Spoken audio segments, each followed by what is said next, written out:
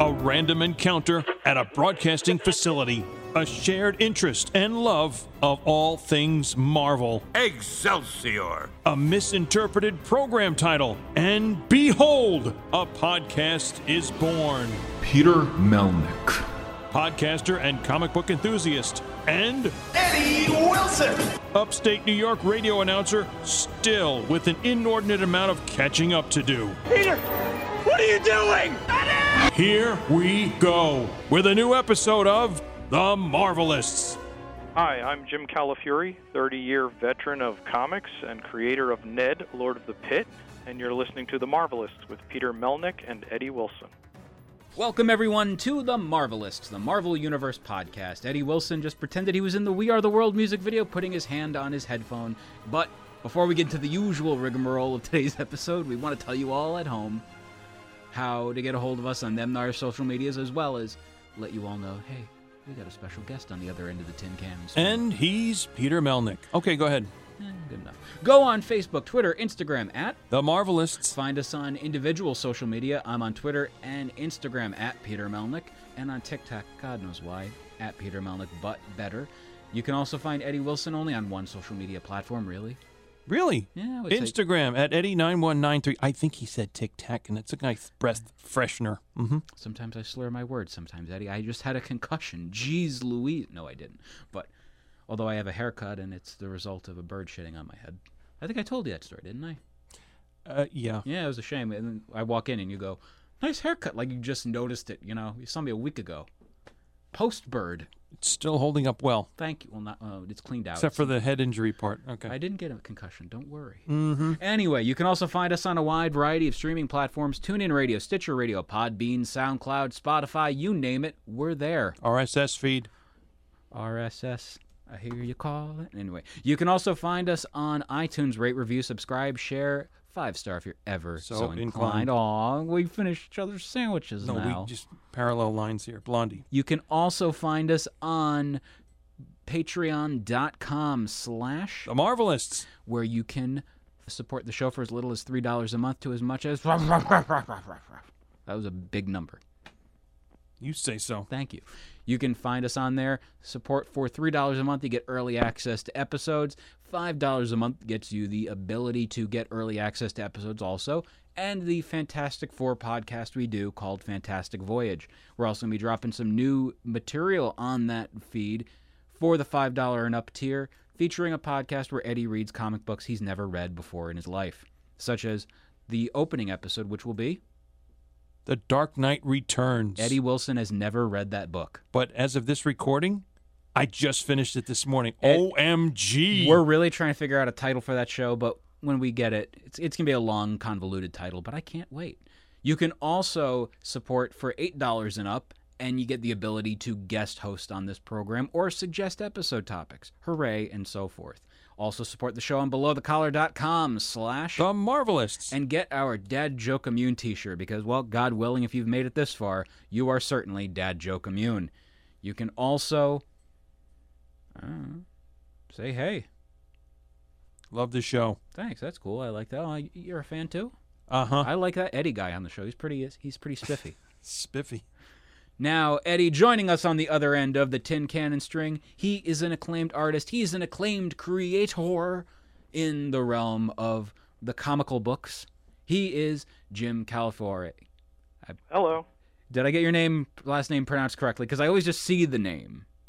I've actually become numb to it. I don't even hear when people say my name anymore. It's Calafiore. It sounds like California, but you get angry at the end. Fury. See, That's right. I actually know a Belfiore, and, you know, I'm so used to that name, so I kind of get that with the Calafiore and whatnot. And I don't know where I'm going with this. I'm talking with my hands for the audio podcast. You know what, Jim? As long as it's not calamari, unless you like that, and that's fine. Yeah. Well, the only place they ever get it really right all the time is Italy. That was Absolutely. Italy. And they probably say Fiore. As Eddie Yes, they proceeds say to... it with gusto. That's exactly right. Calafiore Gusto. On the side. I love any opportunity Eddie has to talk with his hands because he really just went into that. That's Eddie showing his acting elements. Yeah. Congratulations on the 10-minute plays. Debut. Yeah. Okay. Not caring that anybody's going to see his hands or not. I know, exactly. But, yeah. Which is a shame for a lot of people because Eddie Wilson is a delightful hand model. Now, Jim, first off, congratulations on the original Kickstarter for Ned. Lord of the Pit. Thank you. And now we are in the quote-unquote end game. As of this recording on June 22nd, you're going to be finishing up the second Kickstarter for Volume 2. And best of luck to you. Thank you. And I don't want people who are listening think if they miss Volume 1, they're out of luck. There are pledge levels on the Volume 2 pledge for both 1 and 2. And there's even a pledge level for just Volume 1 for anybody who missed Volume 1. So let's go back to start off with that, Jim, and talk about how it came about and the first part of it. Let's go from there. Okay. I was doing sort of mental exercises thinking about the worst people to be X. Like, who would be the worst people to be a superhero? Or who would be the worst person to be a ruler of a pit in hell? And that would be somebody named Ned. That's who I came up with. I kickstarted the book about 2 years ago, I think, for the first volume. Ned is just an average guy in New York City who's having enough trouble with his career as an actor and his girlfriend who's talking about marriage. When he finds out that his family, who he's estranged from, is heavily connected to the darker side of the world. Let's put it that way. His father is connected to hell directly. He's one of the rulers of the 7 pits of hell. There are 7 of them under the auspices of Lucifer. And Ned is now the next in line. And he starts having some interesting things happen. He starts seeing demons walking on the street. And nobody else can see them, it seems, but they talk to him and they see him. He runs into succubi who want to have sex with him right in the middle of the street. He has a encounter with a zombie roommate. He has angels that are after him. And it's really nothing he wants. It all happens very fast, but it's nothing he wants. He wants to get out of it. The first volume, he was somewhat carried along. In the second volume, he's actively trying to get out of his inheritance. And unfortunately, there's other forces that really want to help him get out permanently. Would it be spoiling anything to say that the other forces that are trying to get him out permanently want to take that position? Well, there's several forces. There are some angels, cherubim, not the little babies with wings. Those are actually putti. They were mislabeled back in the Renaissance. They're actually called cherubs. Oh. Cherubs are part of the heavenly host of seraphims, archangels, etc. I'm giving you a little history lesson. Yeah, no, I only knew that from religious upbringing, cherubim and seraphim, and one song at least that you sing in church if you are that church-going type. Yeah. There you go. They're sort of they patrol the earth for the good side, and that's one faction that's after him. And there's also introduced towards the end of the first volume other characters that are after him, but we don't let you know who. And they definitely need him out of the way. So there's other things afoot at work, as it were, is what it sounds like, again, without giving away too much. Subtitle, though, if it's from just like the first part, a comedy of terrors. So we've got different elements going on here, I would think. Yes, it's a lot of humor, I hope. Mm-hmm. Like I said, somebody named Ned should never be a Lord of the Pit, so we're starting off right from there. Comedy of terrors is just a play on words. There we go. Does Ned fancy himself, at least from the start of the first, we get to know this character on the first part of it, what type of person? I think he said every day, but maybe does he have a specific job or any goals? He's an actor. He's been struggling with his career lately. His goals are, honestly, he's a little bit of a slacker, and a little bit of a person who's will not hesitate to tell you what's wrong with the world and everything around him. And he's a little bit of a commitment phobe, which brings up issues with his girlfriend. Now, in regards to this, the whole element of the Kickstarter aspect. Kickstarter is one of those things where it is very much a thing that can lead to a lot of anxiety. I know a number of Kickstarter creators that have dealt with it. What are some of the ways you deal with those issues with Kickstarter? You mean the campaign or the fulfillment? The campaign, especially, especially in the quote-unquote final few hours. Well, it's always sweating it, depending on how much you've raised. In this case, as of this date, not the date of your posting, but of the date of this recording, it's $2,100 short of its goal at the moment. And you really don't have a lot of time to be too tense about making your goal, because you end up spending, every time I go on the computer to do something, I end up doing 7 different things for about 4 hours. There's a lot of maintenance to do during the campaign, sending out reminders, sending out to friends to help promote it, sending out press releases, doing podcasts. So it's really just sort of a rush to the end. When you ended up doing the first Kickstarter for Volume 1 of Ned, was that during COVID or pre-COVID? No, that was before COVID. That was, I want to say, a year before COVID, but I'm not quite sure the date. Sorry. COVID did impact. I have one retailer who's really a great supporter of all my books on Kickstarter, and I generally go do appearances at his store, which I'm actually going to be doing this weekend down in Virginia. I was supposed to go to his store basically when COVID hit. I shipped the book January, February, just before COVID hit. So this actually, that's the impact that COVID had on me with this, was me getting to do the appearance in the store, which I'm doing now, or will be. Because I was going to ask, in regards to the whole element of promotion of a Kickstarter, like in the pre-COVID times, it was very much, there were venues such as going to a convention and promoting it there, doing, again, the podcasting circuit, doing the social media scene. When you end up having, like, the conventions removed from removing conventions from the equation, did it affect much initially for this one versus the original one? I usually make my Kickstarters go over, usually Kickstarters are about a month, and I try to get them go across 2 shows, so I can promote at the 2 shows. This Kickstarter has not had that opportunity. I got to promote it at one smaller show. But also leading up to it, it would have been nice if I had a whole year of conventions. I would have had the Volume 1 there at the conventions. So it would have been priming anybody who hadn't seen the book, who picked it up at the conventions, for the second Kickstarter. So I did lose momentum on that, but I didn't want to wait another year before going into Volume 2. So that's why I lowered my goal for the second volume, to try and ensure that I got there.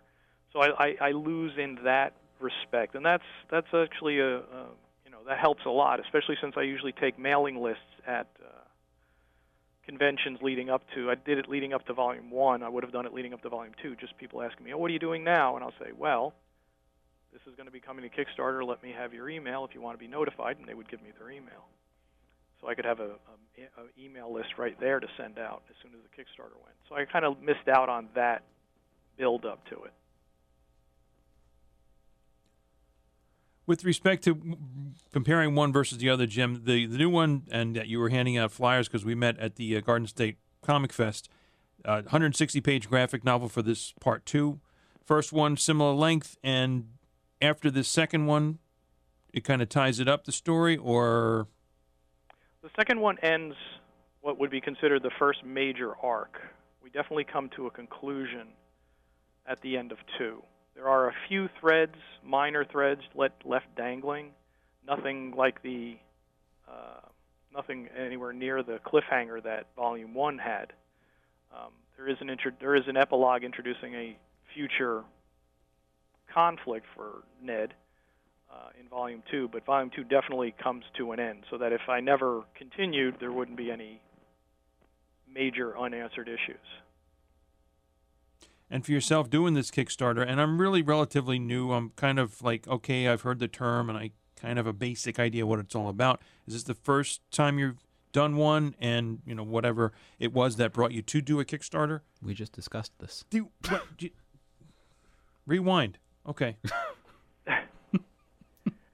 I had done my first Kickstarter years ago. Gail Simone and I had done a really great run on Secret Six at DC. That got a lot of attention, a lot of press, and then they ended up canceling it when they did the New 52. And after that, I just had been talking to some people, and they said, hey, do something at Kickstarter. So I talked to Gail, and we launched, I cannot tell you the year. Sorry, I don't have the year in my head when we did it, but this is going back 5 years or 6 years. We did a book called Leaving Megalopolis, where a event happens that turns all the superheroes of a city into homicidal maniacs. Gail writing, my drawing. I also wrote a little backup story in that. It was 2014, by the way. Thank you. You're welcome. I went to Dr. Google. Dr. Google. Geez, that's a little grand term for him. So we did that Kickstarter. I did a smaller Kickstarter for my website. I have a gag strip that runs on my website every Friday, a single-panel gag strip that ended, I think I ended it 2 years ago. I ran for about 5 years with it. I did a smaller one with that, and then my next one was Volume 1 of Ned. And Kickstarter is just great. It allows us to do, as creators, what we want to do, anything we want to do, and the collectors are there to support us, and they really get something that is really all us. I don't have an editor, especially on something like a humor book, which Ned is. I don't have an editor saying, could you take this 7-page sequence down to 3 pages, even though it completely kills the joke? Yeah, because humor is a subjective art form, and to be able to, have an editor saying, hey, change this, this, this, and this, it's not fair to the creator, Yeah, it's very freeing, and I love everybody who's backed my book. It's a big thing for me that people will say yes here. Now wait in advance. Wait a second, Jim. I'm backing your Kickstarter. Does that mean you love me too? Aw, thank you. I appreciate that. No, it's weird. I know it's corny, but it's it takes a lot for somebody to say yes, I trust you. Because also Kickstarter has something of a bad reputation for some people. They'll pledge to a book and then never see anything. Mm. And while I have experienced delays in my books, I've never not delivered on the book. I mean, I don't know why you wouldn't. I don't know why some of these people just run away with the money. This is what I want to be doing, and people backing it lets me do what I want to do. The other thing is with Kickstarter, it's a much more quote unquote intimate kind of project to deal with because of the fact something isn't there yet, but the people are like, well, I believe in this enough. Let me give you my money towards it so it can come to fruition. Yes, exactly. And, ourselves on our end, friend of the show, Ryan Tavares, he is doing a Kickstarter on his own with a writer called A Game of Doubles. And it's a tennis whodunit graphic novel. And it's got, multiple versions of how it'll end, and it is very much one of those things where you see something, you end up supporting what you really want to see. And, with a project like Ned is a fun idea. Ned is a funny idea as well. And I'm seeing this, I'm like, okay, yeah, I'll put some money down for it because that is something I want to see. I want to experience because, look at comics, the big 2, technically the big 4, They don't always have something I want. But if I look to the, the indie scene, there's a lot that I want and a lot I can be able to obtain through that. Right. And there's a lot of accessible levels that people put on their Kickstarters, where it's just you can get the PDF digital, you could get the book, but then like on mine, I have levels where people can get commissions, 2 different size commissions. One's more of a con style, and the other one's a full 11 by 17 illustration. I have art from the first book for sale. I even have, and there's only one left. There were 4 of them. There's only one left. I even have a level where you can get drawn into the book as a guest star. I started doing that on Megalopolis. So I've done it for all three of my Kickstarters, where I draw somebody in as a background character. And in some cases, it's more than a background character. From Volume 1, a person wanted her brother in, so she pledged for her brother. And when I got the photo reference of him, I was like, oh, he'll work as one of the cherubim. The cherubim have both angelic and human form. So now her brother is basically a permanent character for the volumes 1 and 2. That's cool. I like ideas like that where, it can stick with the, the quote unquote continuity of the product itself, And one thing with the Kickstarter awards, again, going over to my friend Ryan with his Kickstarter last year for Nomads, one of the things with that series that I found really interesting was he had one reward where it was you end up getting a leather-bound copy of the book. It was like super big, super, just looking like it came from the world of the story. And when it comes to making a Kickstarter reward, of a certain tier, have there been tiers where you're just like, oh, no one pledged for that kind of tier? I would have liked to have done something really cool with that. Well, sometimes you have to be careful. Now you're getting into just the technicalities of Kickstarter. Some things seem like they'd be cool, like a mug or a T-shirt, but those things have minimums to print. Yeah. Oh, yeah. And then there's a shipping cost on top of it. But there's usually minimums to print, and say only 2 mugs are ordered, but you have to print 50. So there's some things that I think would be really cool to do, but wouldn't be economically feasible in terms of the amount that's reached. One stretch goal I was looking into for Volume 2 was to have a slipcase for Volume 1 and Volume 2, which I thought would be nice. And that would that could ship with the books. Jim, if I could deviate from Ned a little bit. Sure. Because a little bit of a bio that I found has this character, Nocturne, in an alternate reality, the daughter of Nightcrawler and Scarlet Witch. Can you talk about that a little bit? Yeah, she was in Exiles, which I did for several years. That was started by Judd Winnick. And there had been a book before Exiles. There had been a book called X-Men Millennial Visions. And that was a book Marvel put out of just pinups by creators of their vision of the X-Men in 25 years. Because I think it was like the 25th anniversary of the X-Men, or maybe the modern X-Men, the Claremont X-Men. And I did a pinup, and I basically did it, and then we wrote text pieces with the pinup to explain our vision of the X-Men in 25 years. And I did something that I just basically wanted to do what I thought a comic book writer would do. So I had, Apocalypse's son, Armageddon, was part of the team, who had been originally a villain with his father, so that's sort of a trope for comics. And that's where Nocturne came from. I had her basically being the daughter of Nightcrawler. The original intention for the Exiles book, before it was called Exiles, was going to be an anthology series of those pinups done as, I guess, one-shots or multi-parts in this anthology series. And they had actually had a contest at Marvel for voting for people's favorites out of the whole book. And mine ended up coming in third, and I didn't even know it was going until the end of it, so I couldn't even get my friends to vote for it because I found out after the fact. Judd, when he came on board to do it, basically transformed it into the idea that was Exiles, which was X-Men characters from a bunch of different realities. The main character was Blink from the Age of Apocalypse storylines, come together and are being jumped through different realities by a character called the Time Broker to fix realities that had gone wrong. And Nocturne, he was the only character that made it out of all of the X-Men Millennial Visions pinups. He liked Nocturne, and he pulled her in and used her as one of the characters. So it was nice to have that character running around, and she actually made it into general population when she crossed realities and was in Excalibur for a while.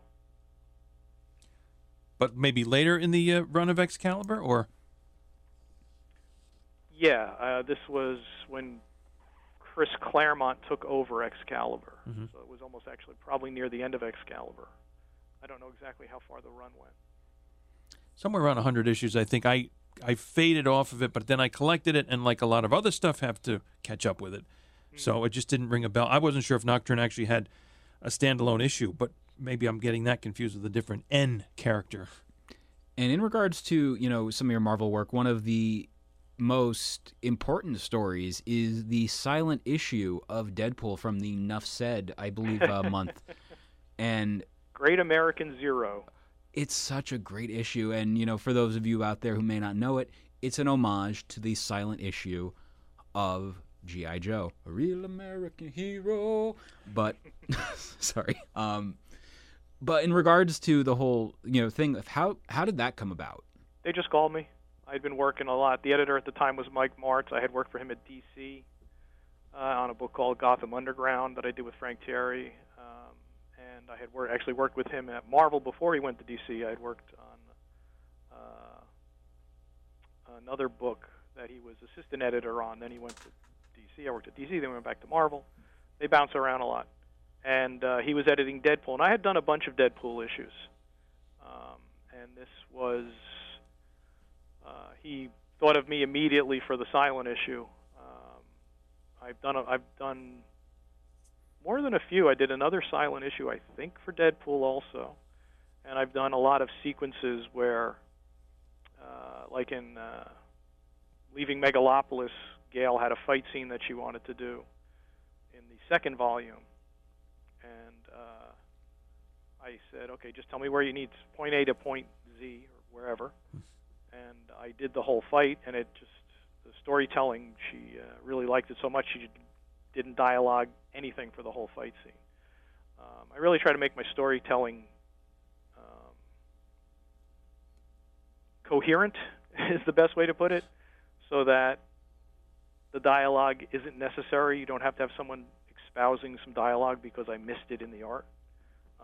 So I guess that was kind of the natural choice to do the silent issue. And in regards to that issue, it's just, it kind of ties back over to one of the things you mentioned with Ned, where you don't have to deal with an editor. It's kind of interesting to see in regards to comedy comics, like a Deadpool or like, a Booster Gold over at the Distinguished Competition. But you see characters like that, and you see stories like that. I feel like it is very much in par with what you said of comedy is a little bit harder to do with an editor involved because you don't see much of it, but there is a demand for it. Yes, and after all the years I'd been working, usually have very good relationships with the editors and the writers. They know I know what I'm doing. So a lot of the times on my runs with Deadpool, I did with Priest, was the writer on the book. They trusted me to land the joke correctly. If I knew I needed to add a panel here or a panel there. A lot of times, especially with comedy in a static medium, it's a beat panel where the character has a moment before the joke or before the joke lands that really lets it land well. It's sort of I remember a moment in I think it was a movie Chicken Run. One of the rats are sitting there at the end, and all the chickens are dancing, and there's two male rats, and they're sort of Cockney rats. And the one rat says to the other one, "You want to dance?" And the other one takes a beat and says, "Yeah, all right."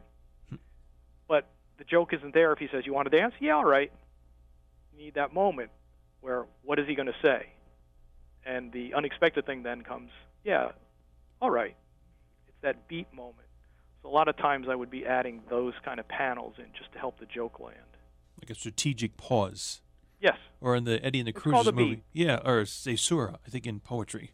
Yeah. If you're reading a movie script, they'll usually put in beat. Cool. Between jokes. I like how Eddie adds beats to the podcast. Sonny and Cher, hashtag. Even when you don't need them, they're added. Oh. Don't we know that? Okay. And with the whole issue of Kickstarter with the, upcoming Ned Volume 2, I'd like to know, what would the audience, or how would you sell the series to the audience if they are contemplating going for the Kickstarter? I'd sell it honestly as it's not a farce. There's a lot of humor in there, obviously being a comedy, but it deals with some serious issues and some very serious moments. It's if you're in the elevator pitch, you could say it does have some roots from Buffy and other books and series like that. I mean, even something like Galaxy Quest, which is a farce, has serious moments in there. So I really try to get to the serious moments and not just have it be The Hangover. Two last things, Jim, we'll let you go. I was going to ask back on your other characters and other work that you've done. Had you settled into and maybe had a favorite that you liked working on, character, title, anything like that? In the mainstreams, yeah. Nocturne was always great to work on because I also got to write and draw 2 issues of Exiles that I did the backstory, which related to that Marvel Millennial Visions pinup. But I've been lucky. I've worked with some great people. I worked with Gail Simone. I worked with Peter David. I worked with Judd Winnick on Exiles, and I worked with Frank Thierry on Gotham Underground, which was a 9-issue Batman maxi series where I did the covers. They all connected together to make one giant cover. The original art was like 20 by 30. I got to draw every Batman character I could want to draw. So those are sort of the highlights. It's who I've gotten to work with. And getting to work with me on Ned Lord of the Pit. It's been a lifelong dream to work with myself. Well, that reminded me, too, when you said the covers connected on Gotham Underground. I'm not totally familiar with the title, but I will go look that up. It reminded me immediately of when the original official Marvel handbook of the Marvel Universe, and all those covers would connect. In fact, I remember getting for, it was relatively inexpensive for 1989, $15 for a 50 by 50, it became a 50 by 50 frame job that's now hanging in my basement of all those together and stuff. They actually made a poster, DC, of Gotham Underground's covers all together as one, and it's actually up in the comic shop in Big Bang Theory. Is it really? Cool. Yeah, this is also how I found out they changed the posters in the background all the time, because a couple shows later it was gone and a different poster was moved around. So they would move the posters around in the shop. But I know the exact episode where it is. It's where Sheldon is playing Will Wheaton. I can't remember what game they were playing, but they were playing it at the shop. Okay. And it was the old shop. It wasn't the new shop that they had in the later seasons. And whatever episode that is, I can't tell you exactly. Mm-hmm. I was sitting watching it, and I'm looking, and I'm like, "Hey, that's my poster." So I recorded it, and then when my wife came home, I played it, and we're watching it. I'm making believe I didn't watch it. And then it came to that point, and I paused it, and I said, "Now you should notice something." And she's looking, and she's looking, and she's looking. She goes, "Ah, your poster!" So that was fun. That's tremendous. Jim, any stuff that's coming up for you that you're working on, or? I'm concentrating on Ned. As long as I can get it funded, that's what I want to be doing. With Ned, and just comics in general, I feel like the end goal is to see it adapted in so many different forms. And if you had your opportunity to put it in an idealized form other than comics, what would you have it be as? A streaming series, a movie, television? A series. Really? Television? I think it would work better as a series. There's a lot going on. Something like that. I mean, we've got the first volume is 160 pages. There's 130 pages, I think, of story. The second volume is over 150 pages, and one of the things about what's great with having this crowdfunded way to work on it, I can always say, "Damn, I need another page here," and I could just add it right away without calling the editor. It's a lot, and if it got condensed into a movie, there's a lot to lose. That's why I've seen a lot of a lot of comics. They were supposed to be a film. Like you look at Garth Ennis and Steve Dillon's Preacher. Could you imagine that as a movie? No, it's impossible. Same with Sandman. Same with Why the Last Man would be terrible as a movie, but Yes. Yeah. you know. It's coming as a series. Yeah, and again, that's where these things, they will benefit from them, and I feel like a lot of major studios are realizing that doesn't need to be a movie. It can be done as a series. Like, you look at Sweet Tooth. Sweet Tooth, I believe, was rumored to be a movie for years, and they're just like, nah, Netflix. And it works. You lose a lot of depth. You lose a lot of discovery of not only the main character, you lose discovery of all the supporting characters instead of having to have big moment reveals within the first half hour or the first hours so that you know who this character is, so you can get on to the action. You get to spread it out over multiple episodes with multiple climaxes and multiple actions. And especially with condensing to a movie, you're going to lose characters.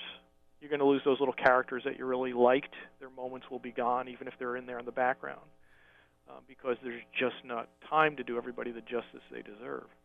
When I hear the plot of Ned, though, and just the overall feel and vibe and the humor to it, the very first thing I think of, it would make a damn fine, like, LucasArts point-and-click adventure kind of game. Like, in the same vein of, like, you know, Full Throttle or Sam & Max or Day of the Tentacle, like, stuff like that. Okay, cool. Let me know when you've made the deal. I'll see what I can do. I totally got lost with Day of the Tentacle for sure. It's a good game. Maniac I'll Mansion. take your word up on that. That's fine. That's fine. It's got purple tentacles and green All I tentacle. just start thinking of is tentacle porn, and then I'm lost. Yeah, we don't need to think about that on anyone's behalf. Sorry. Right. That I went to when you said multiple climaxes, and I was like, whoa, where are we going here? Oh, Sorry. Oh, Eddie. That's exactly. That means it's time to finish now. What do you think? Okay. So I think this is going to wrap this episode up. Jim, Okay. before we go, how can people get a hold of you on social media? well, first off, last plug for Ned. The simple link is nedlordofthepit.net. So .net on that. That'll go right to the campaign. On social media, I'm on Facebook, and I'm on Instagram at Jim_Calafiore. And then I have my website, jimcalafiore.com.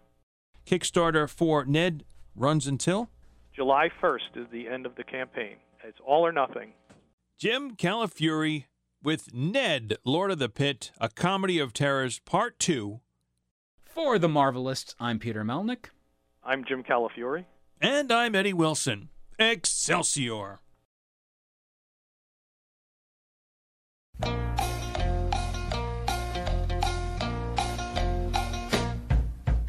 It's time for another round of Obsessed with Marvel. All right, so multiple choice question number 622 reads... Armbar. Richards. Who was not one of the writers of the storyline The Other? Who was not one of the writers of the storyline The Other? Choices are Peter David, Dan Slott, Reginald Hudlin, or J. Michael Straczynski. Hudlin. Because if I remember correctly, The Other was this big multiple Spider-Man storyline. Straczynski was on Spider-Man, Slott was doing some title, and Peter David was doing Friendly Neighborhood, I think. Oh. This is 2006 or 7.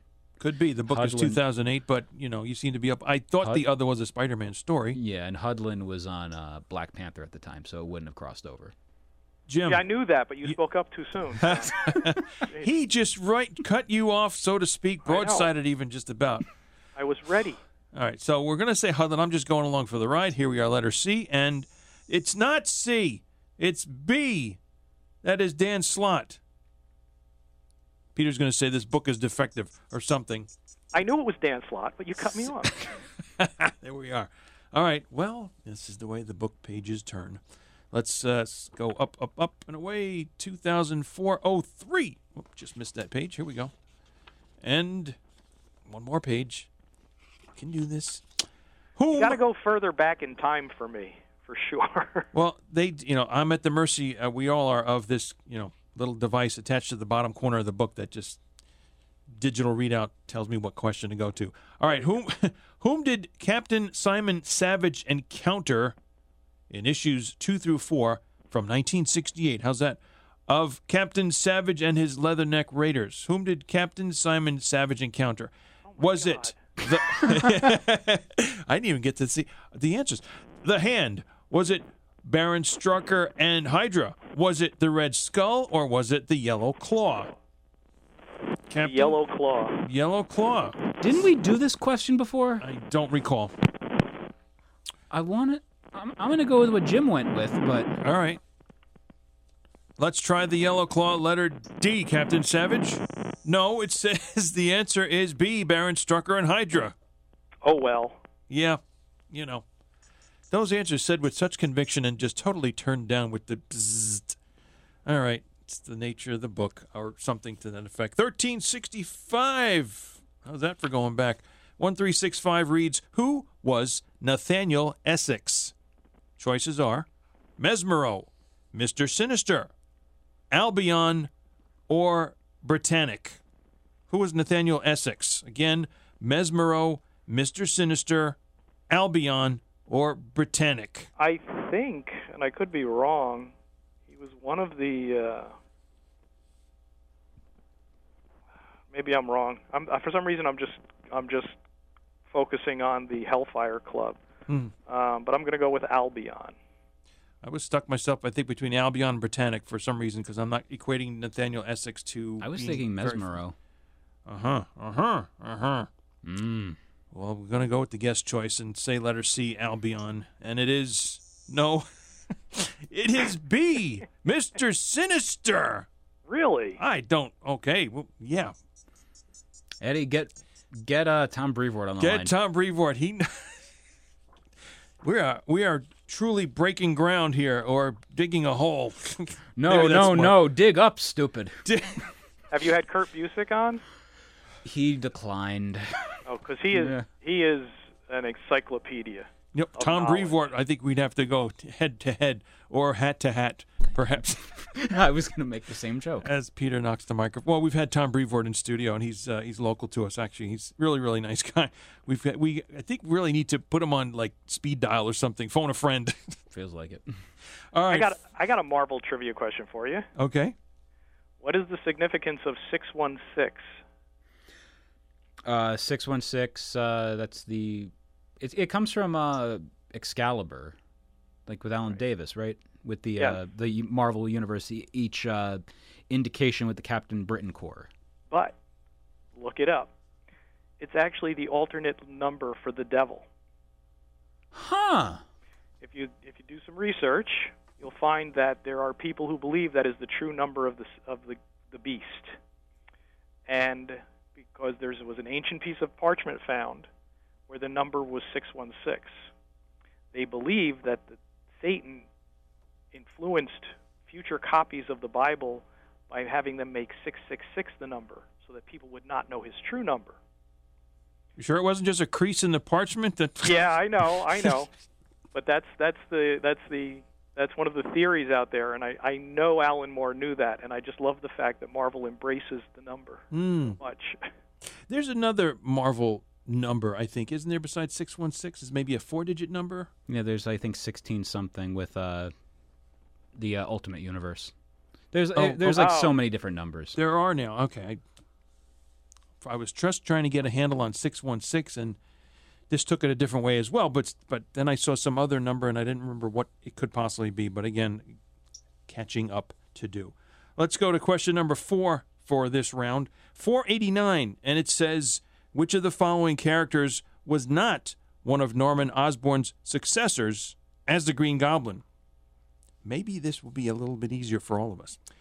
Roderick Kingsley, Harry Osborn, Phil Ulrich, or Dr. Barton Hamilton. Not one of Norman Osborn's successors as the Green Goblin. Again, Roderick Kingsley, Harry Osborn, Phil Ulrich, or Dr. Barton Hamilton. I think it's Dr. Barton Hamilton. I'm going to go with Kingsley. Yeah, I don't think it's Hamilton. You know what? I'm going to favor what Jim said. Kingsley, letter A, and we've got 1 out of 4 right. Hey! That's right, the letter A. You are so correct, Jim. I think should we quit while we're really behind, or try to get ahead a little? Try to get a second one right? I would think so. Well, one more for you, Jim? For us? Yeah, I'm here. I'm not going anywhere. Okay, I'm so sorry to hear that. Okay. Okay, flip. Here we go. 1580 for all the marbles. Okay, 158. One page more. 1580. And it says, who were the aliens who menaced the Earth in the 1970s Rampaging Hulk series? Who were the aliens? Were they the Krylorians, the Sagittarians, the Skrulls, or the Toadmen? 1970s Rampaging Hulk. I think that's the key here. Choice E, question mark in the Mysterians. Oh. Stop Was that the magazine? Yeah, I would say so. Yeah. I think it was the Krylorians. Krylorians, okay. Or, again, Sagittarians, Skrulls, Toadmen.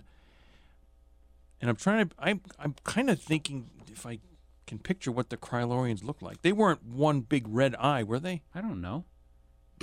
Yeah. Jim, do you have any idea what they look like? I don't remember, Okay. but I read the Hulk. That was the book I grew up on. Mm-hmm. And I have just the name just struck me. So I could be wrong, but the name just struck me. Well, Toadmen were in the original comic book Red Hulk, correct?